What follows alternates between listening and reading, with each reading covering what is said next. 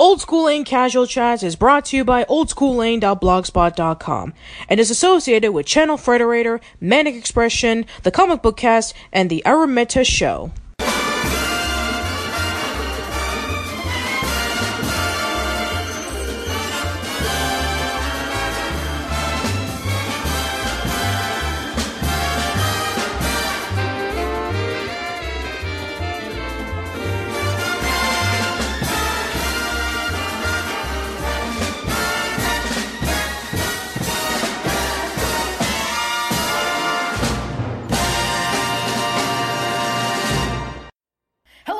Welcome to a brand new episode of Casual Chats. I am Patricia, and I'm here with two very special guests who are working on this really cool documentary called Happy Happy Joy Joy, the Ren and Stimpy story. We have the shooter and the director of the film. We have Kimo Easterwood. Welcome, Kimo. Thank you. And we have the writer and producer of the documentary. We have Ron Cicero. Welcome, Ron. Well, thanks for having us. Really appreciate it. So, right before we delve more into the documentary, I'd like to know from the both of you, what was your earliest memory of Ren and Stimpy? So, Kimo, why don't we start with you? Earliest memory, to be quite honest, was just before we started this documentary, which was about a year ago. I never watched the show growing up, in the 90s. It just wasn't part of my life, so I never actually watched my first episode until we decided to take this project on, which was about a year ago. So unfortunately, I don't have some great nostalgic story for you, but that's when I started watching it. Wow, that's actually pretty interesting. I guess you could say that. I mean, for the most part, for a lot of people who decide to tackle in such a subject, they would probably, have like a long history with it. But it's actually pretty interesting to know about a person who's just tackling in such a big project and knowing about it recently. So yeah, that's very fascinating. So Ron, how about you?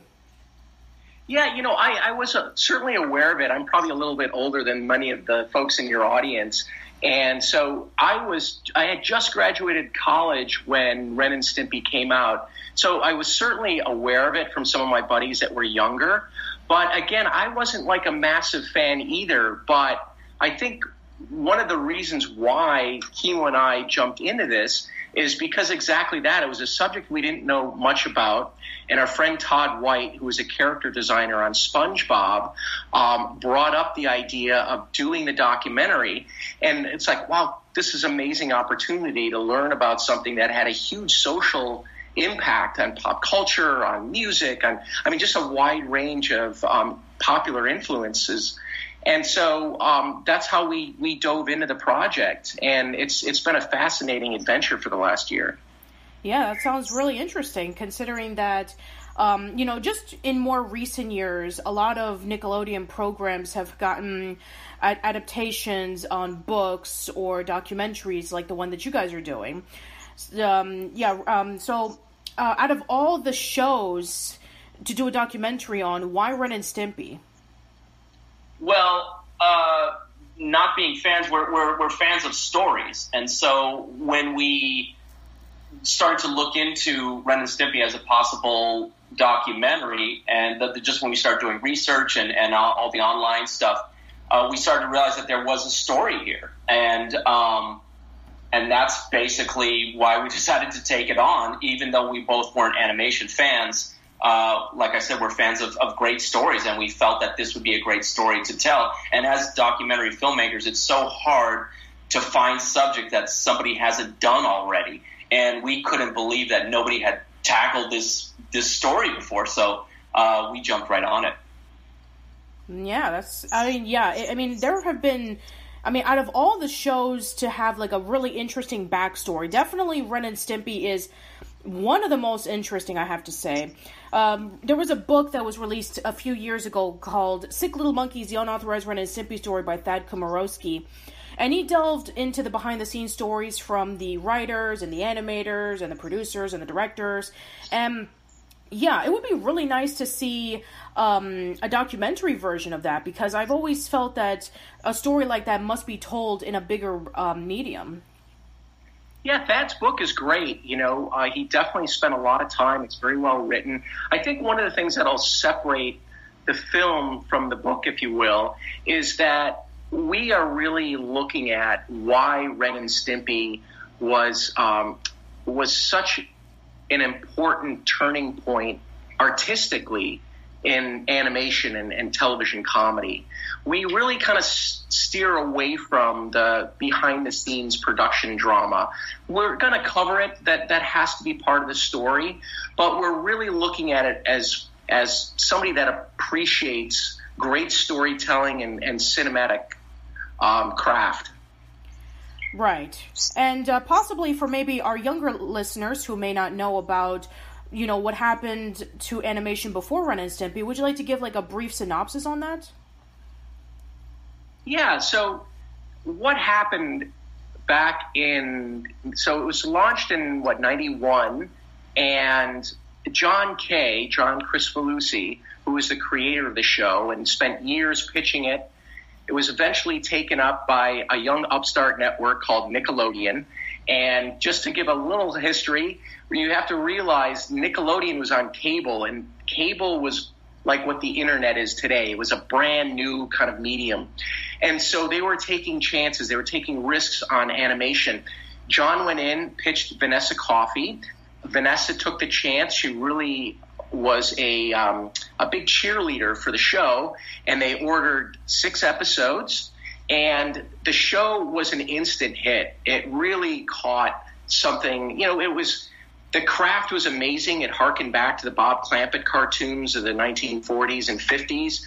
So from a visual standpoint, it was extraordinary. The humor was both childlike and adult. The music was incredible. So it was really this breakthrough cartoon. And then John, because he was such a perfectionist, had a hard time delivering the cartoon on time, and that's death in TV. You had advertisers that are paying to put their message on the cartoon, and new episodes weren't coming. So after a protracted battle of back and forth, John and Nickelodeon parted ways. Several of the artists that started with John kept on, and they produced another, about 3 seasons. And so the production drama was the divorce that happened amongst the Ren and Stimpy family. You had a very tight-knit group of artists and writers and directors, and they were split. Some stayed with Nickelodeon to continue producing the series, and others went off with John Kay at his company called Spumco. So it was really there was a lot of drama. There was a lot of drama in the press. It got pretty ugly for a long time, and in fact, here it is 25 years later, and some of the guys are just now starting to talk to each other. It was very tumultuous. Yeah, I think that a friend of mine who's a writer of various pop culture books named Cassine Gaines, he had written various books. The first one that he ever written was called Inside Pee-wee's Playhouse. And it's funny because you would think that a groundbreaking kid show like Pee-wee's Playhouse, you would have like a lot of inside behind-the-scenes stories, but the people who had worked on the show hadn't talked about it until after the show was over. Maybe for a lot of people, they wouldn't care about, the behind-the-scenes stories of a particular show or a movie. They just care about the show itself or the movie itself. But knowing that it has garnered a massive following over the decades, and it's become one of the most critically acclaimed and highly influential animated show that came out over the past 30 years, definitely that a lot of people would be interested in knowing about how did this happen? How did these groups of animators who are frustrated by the strict rules of producing cartoons in the 70s and 80s, in which it was nothing but releasing cartoons about toys or action figures or movies or celebrities, they went on and helped create an original cartoon, not just a huge fan for kids, but adults liked it, and teenagers liked it, and it gained a massive following. And it garnered more views than the other 2 Nicktoons that aired around the same time, Rugrats and Doug combined. So it definitely shows that people are interested in learning about it, and it's nice to know that the people who have worked on the show are willing to talk about it via your documentary. Yeah, well, that's part of the what people don't understand also is that show came out when there wasn't anything like it, and that's why the show was so groundbreaking, because everything prior to it, like you said, was just about toy commercials and that kind of thing, and it was just horrible animation, and they were, just not spending a lot of time doing quality product. And so when this show came along, the timing was just so perfect. Nickelodeon was looking for a show. John had a show. There was nothing like it, and they really loved what they did, and they put all their hearts into making this show, and that's why it's just so groundbreaking. Yeah, definitely. So, because the both of you really love the stories that were presented in Ren and Stimpy, what would you say would be your personal favorite episodes? Wow, that's a tough question. There's so many good ones. Yeah, Son of Stimpy is my personal favorite, just because it has just gorgeous artwork by Bill Ray in it, and the storyline, the fact that it's such a ridiculous storyline, but it has made some people cry. It's like one of the standout episodes that actually has brought tears to some people's eyes. So just the emotional content of it, and the juxtaposition of how silly something can be, but made so emotional, and just with beautiful artwork and music. It's just, that's my personal favorite. That's a great one. Yeah.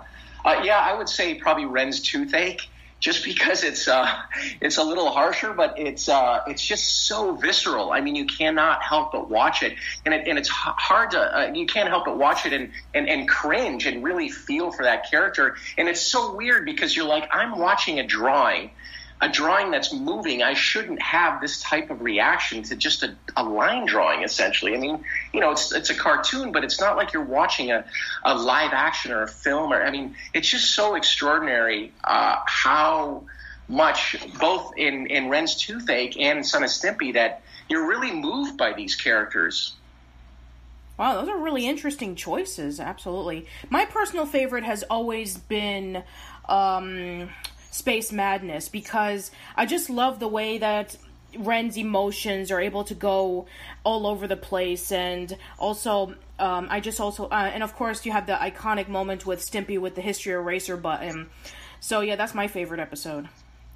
Yeah, that's a good one too. They are definitely hard to choose from, because they all have their own little, I guess, little bits that you love. But yeah, for me, Son of Stimpy as an overall piece, for sure. Sure. So finally, when you decided to do the documentary, what was the process of getting started? Process of getting started was basically just tracking down people that were involved in the show. Going to like IMDb pages, looking at who was involved. And then starting, Ron has a giant blackboard in his room, which is literally like 9 feet tall, and we just started writing on it, just people that we thought we would interview, and we just started collecting names, and basically a bunch of just online research. We just both hunkered down and just started to pull names of who worked on what, and who was related, and then where they lived, and then who was accessible, and all that kind of stuff. And that was basically the process. And then from there, we just started our first interview, which was with Jerry Beck, because he actually lives about a mile from me. So we contacted him, and he's an animation historian. And so we just started with him. We said, well, we're just going to start with him and see what happens. And that was basically our first interview. And we just started booking people after that. Yeah, it's interesting to your earlier point about the production Discord, reaching out to some of those people initially, like Bill Ray or Vince Waller or Chris Riccardi. Those were, there was a number of people like that were critical to the show's success. And those were some of the people that actually called us back initially. There was a whole other group of people that were like Lynn Naylor and others, not to throw them under the bus, but they didn't even respond, because so many people just had such a bad taste in their mouth after the split that they weren't even getting back to me. And the people that did were like, well, let's talk on the phone first. Why are you doing this documentary? And are you going to really, push into the production Discord and drudge up all these memories? And is it going to be a hit piece? And, a lot of the folks were asking those kinds of questions. And we had to constantly reassure them, like, look, we're doing this because we really want to spotlight the creative achievement that is Ren and Stimpy. The Discord has been well reported. Fortunately, it shined the spotlight away from the more interesting story. As Kimo said, that's always rough to find as documentarians, and that is, Ren and Stimpy as this work of pop art. Right, and of course, I can completely understand if a lot of these people do not want to get back to you discussing about their rough experiences with John Kay. I mean, trust me, from looking at various interviews and reading the book, it's not without question that John Kay, even though that he was a perfectionist and he was trying to create a show that he wanted to do, wasn't a very easy person to work with. So I can understand that they didn't want to open up old wounds. Yeah, I think a lot of it is they were family. And several of those guys, like Jim Gomez, went to school with John back in the Sheridan days at Sheridan College. So they knew each other, when they were 16, 17 years old. Then they find success. They're all really excited because they feel like, oh, my God, this is our big shot. We have these screenings and these amazing actors and musicians are showing up just because they love Ren and Stimpy. And we're really, starting to become, as John would call them, big shots. And then all of a sudden it all went away. And, they kind of felt like the captain of the ship, even though they were indebted to him, didn't steer the ship as he was supposed to. He kind of ran into an iceberg. And so I think there was just a lot of disappointment, and that festered itself in a variety of different ways. Right, definitely. It can be really hard because, with John Kay, he, from what I've been reading in various books, he always felt like he was the one in charge and everybody else was just like second best. Nobody can do it as good as he did. Every time that somebody drew, he said, here's the same drawing, but you can do it better. Voice actors would be the same, in which they would be there for like 8 hours screaming their heads off, turning red, almost fainting, breaking up a sweat. It's insane. But, of course, I can completely understand with everybody just wondering about, in the end, who was really responsible for Ren and Stimpy, of how it turned out. And a lot of people give credit to John Kay, but in a sense, when it comes to anything, if it's a big project, everybody is a part of it. They are all the lifeblood in different various ways. You have the animators, you have the writers, you have the storyboard artists, you have the producers, you have the directors. So, and the voice actors, everybody is a part of it. Sure, it may say in the intro and in the top bill that John Kricfalusi was the creator of Ren and Stimpy, but I like to think that in some ways, everybody was a part of it, and they worked just as hard as John Kay to create something like this. Similar to how, with you and, Ron, you guys are working on the documentary, but I'm sure there are plenty of other people who are involved with it. All the people that you've interviewed, the people who've done, maybe the lighting or the editing or whatever, everybody's a part of this. Yeah, well, it's definitely... Tia Wang had said that she thought that if John could have done this entire show himself, he probably would have. But it's just impossible. Nowadays, you can create a cartoon on your own in your house, but back then, it's just impossible. There's so many departments involved, and so he had no choice. But yeah, and to our account, we're bringing some of the old people back. So some of the people that did the music and the sound, we're bringing those guys back. We're doing some custom animation. So we're definitely relying on a bunch of people to help tell our story. Right. We're also, if we can plug this shamelessly, we're also relying on the fans because we are going to do a Kickstarter on July 10th. And that is in order to give back to some of the original artists. A lot of those guys, they made a as we said, a fair wage, but they didn't necessarily get rich off of it because they didn't own the show. So some of them in particular could use the work, and so that's why we're raising the money. And we also feel that they can do an amazing job, of course, on the animation and adding a lot to the film as well. So I think this documentary is going to surprise a lot of people. And I think certainly if they're big fans, they're going to want to get involved earlier than later. Oh, absolutely. The day that the podcast will be posted, I'll leave a link on the description box below the day that the Kickstarter is launched. Oh, that'd be great. We'd really appreciate it. Thank you. That's not a problem at all. So, out of all the people that you've interviewed, I mean, I know this is like choosing a favorite child, but who is your favorite? Well, I would have to say, I think Doug Lawrence for me. He goes by Mr. Lawrence.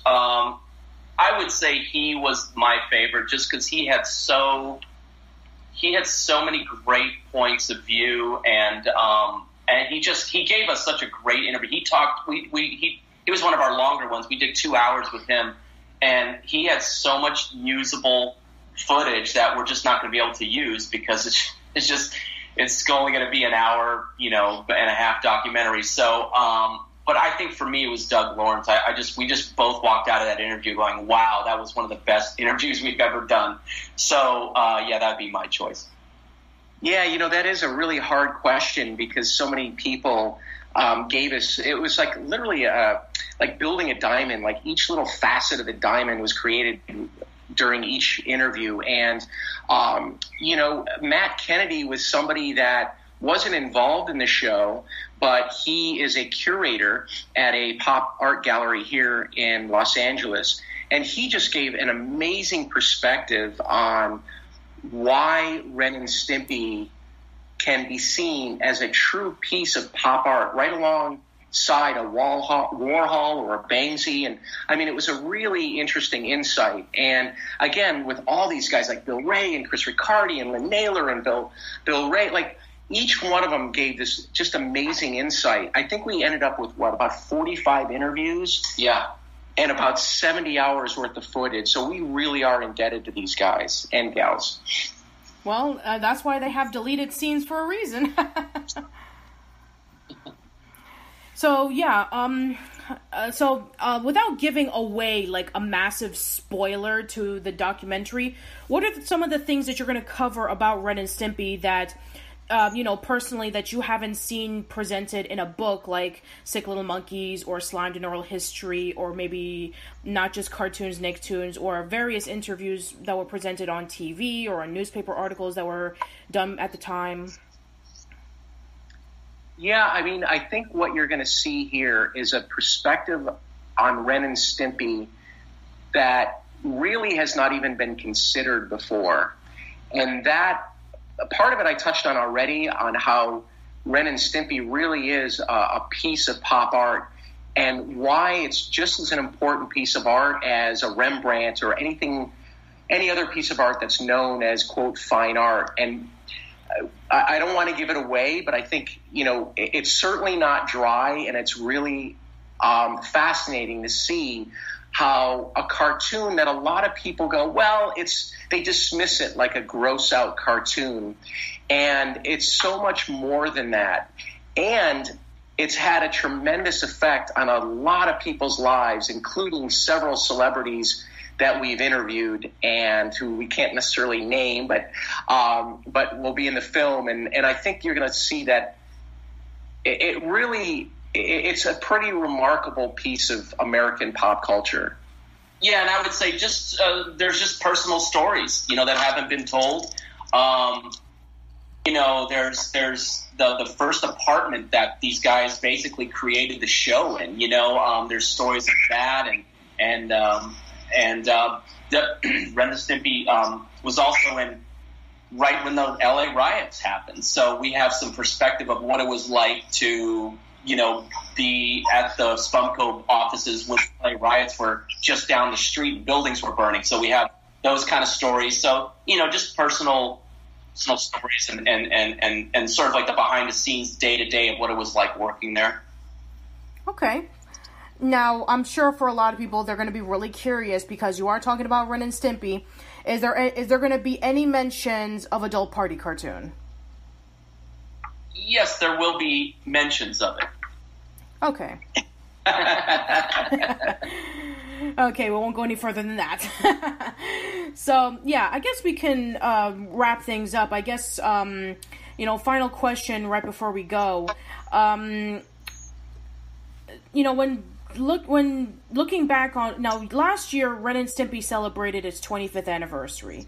And Nickelodeon did this huge celebration with having a lot of the people behind Ren and Stimpy talking about various stories and stuff like that. I mean, and of course, a lot of people are giving their respects and praises to Ren and Stimpy. Now, how do you see the legacy of Ren and Stimpy? I just see it. God, that's a hard one. We actually asked people the same question. That was one of our questions that we would basically ask everybody. But it's just one of those things that was like lightning in a bottle that came and it just ushered in this new era of what could be. I don't know. I'm going to start stammering here pretty soon. Well, you know what? Well, I'll ape David Silverman's answer. Good. So David was an early director on The Simpsons, and we asked him that question, and he said, "You know what? You have to look at any piece of artwork from the legacy of that piece of artwork as to what was the influence on other artists, not only in that medium but elsewhere." And one of the things that you're going to see happen in the film is us really connecting the dots on how many different types of art and types of popular culture were influenced by Ren and Stimpy. And so Ren and Stimpy's influence and legacy isn't just a cartoon, but it's a number of different artistic endeavors. Yeah, actually, Chris Riccardi said, too, he said, look, if you take away the Beatles and Black Sabbath and Led Zeppelin and Pink Floyd, what are you left with? Like what would the world be like without those bands? What would music sound like? And so I guess I would say that's how I feel about it. Is if you took away Ren and Stimpy, what would be cartoons now? Without that influence. So I guess that's the most uneloquent way I can put that. Sure. I mean, it's kind of hard to think about what would animation be without Ren and Stimpy. I mean, yes. Sure. I mean, we did have The Simpsons that came out around 1989, and it was basically like it basically what many people say it helped. Kickstart prime television for animation, and also this was around the Disney Renaissance happened around that time, with like The Little Mermaid and Beauty and the Beast and Aladdin and so on and so forth. But the argument could say about that, The Simpsons was never meant to be a show for kids; it was supposed to be a show for adults. But and also with Disney. It also could be the argument that, they're just adapting from, classic stories. But with Ren and Stimpy, it was something completely original. It brought back old animation tricks that hadn't been done since, like, the Looney Tunes and Hanna-Barbera days, in which it involved with, like, traditional storyboarding and going over the script and helping and, interacting with the voice actor, letting them know about this and that, and having creative control over your property, as opposed to having to fight to get the rights to a pre-existing character or base it off a toy or an action figure or what have you. So, all the shows that are out today, such as, all the shows that we have on Adult Swim, Adventure Time, or even SpongeBob, it wouldn't be possible without Ren and Stimpy. Yeah, I think the show brought back in a really strong way this idea that cartoons aren't just for children. And, like The Simpsons was more geared towards an adult audience, or was from almost the very beginning.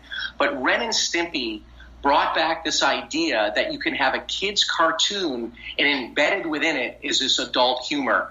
And it wasn't too long after that where you saw the success of films like Toy Story and others, where there was that, kind of dual purpose. And that hadn't been seen for years and years. Right.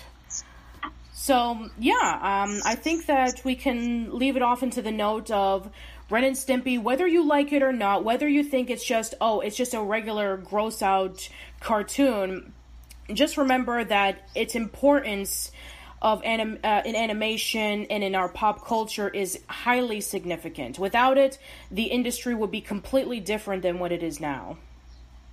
I agree. All right, I guess that we can wrap things up. So, guys, I know you already discussed about the documentary, but where can people find you at, and where can we learn more about the documentary? Yeah, so if you go to Facebook, and our page for the film is facebook.com/Ren and Stimpy Doc, so DOC, is where you'll find updates on the film. You'll see the Kickstarter. You'll see some advanced interviews and trailers and stills, and there's a whole repository of things from the film. And check it out. We're also featuring some fan art, so we're asking fans if they have some Ren and Stimpy inspired art to please send it along. So facebook.com/Ren and Stimpy Doc. All right, and where can people find you at? Find me. Well, I'm not on. I guess just Facebook, because I don't do Twitter or any of that stuff. Oh, so, Instagram. Yeah, so I guess Instagram. What's your Instagram at? Kimopix, so KIMOPIX. Okay. That would be the best way. And then also on Facebook, if you do Happy Joy, you can find us there as well. Okay, great. And Ron, do you have social media pages you like to share? Yeah, sure. You can find me on Facebook, where I'm trying to build my Twitter following, so at Ron Cicero. Okay, great. Yeah. So once again, Ron, Kimo, thank you so much for coming on by. I really do appreciate it. No problem. Thank you. Our pleasure. Thank you. Have a great rest of your day. Thank you. And that should be it for this episode. Let us know in the comments below about your thoughts on Ren and Stimpy, and if you are really excited on checking out the Ren and Stimpy documentary. That's it. Hope to see you around soon, and thank you for listening.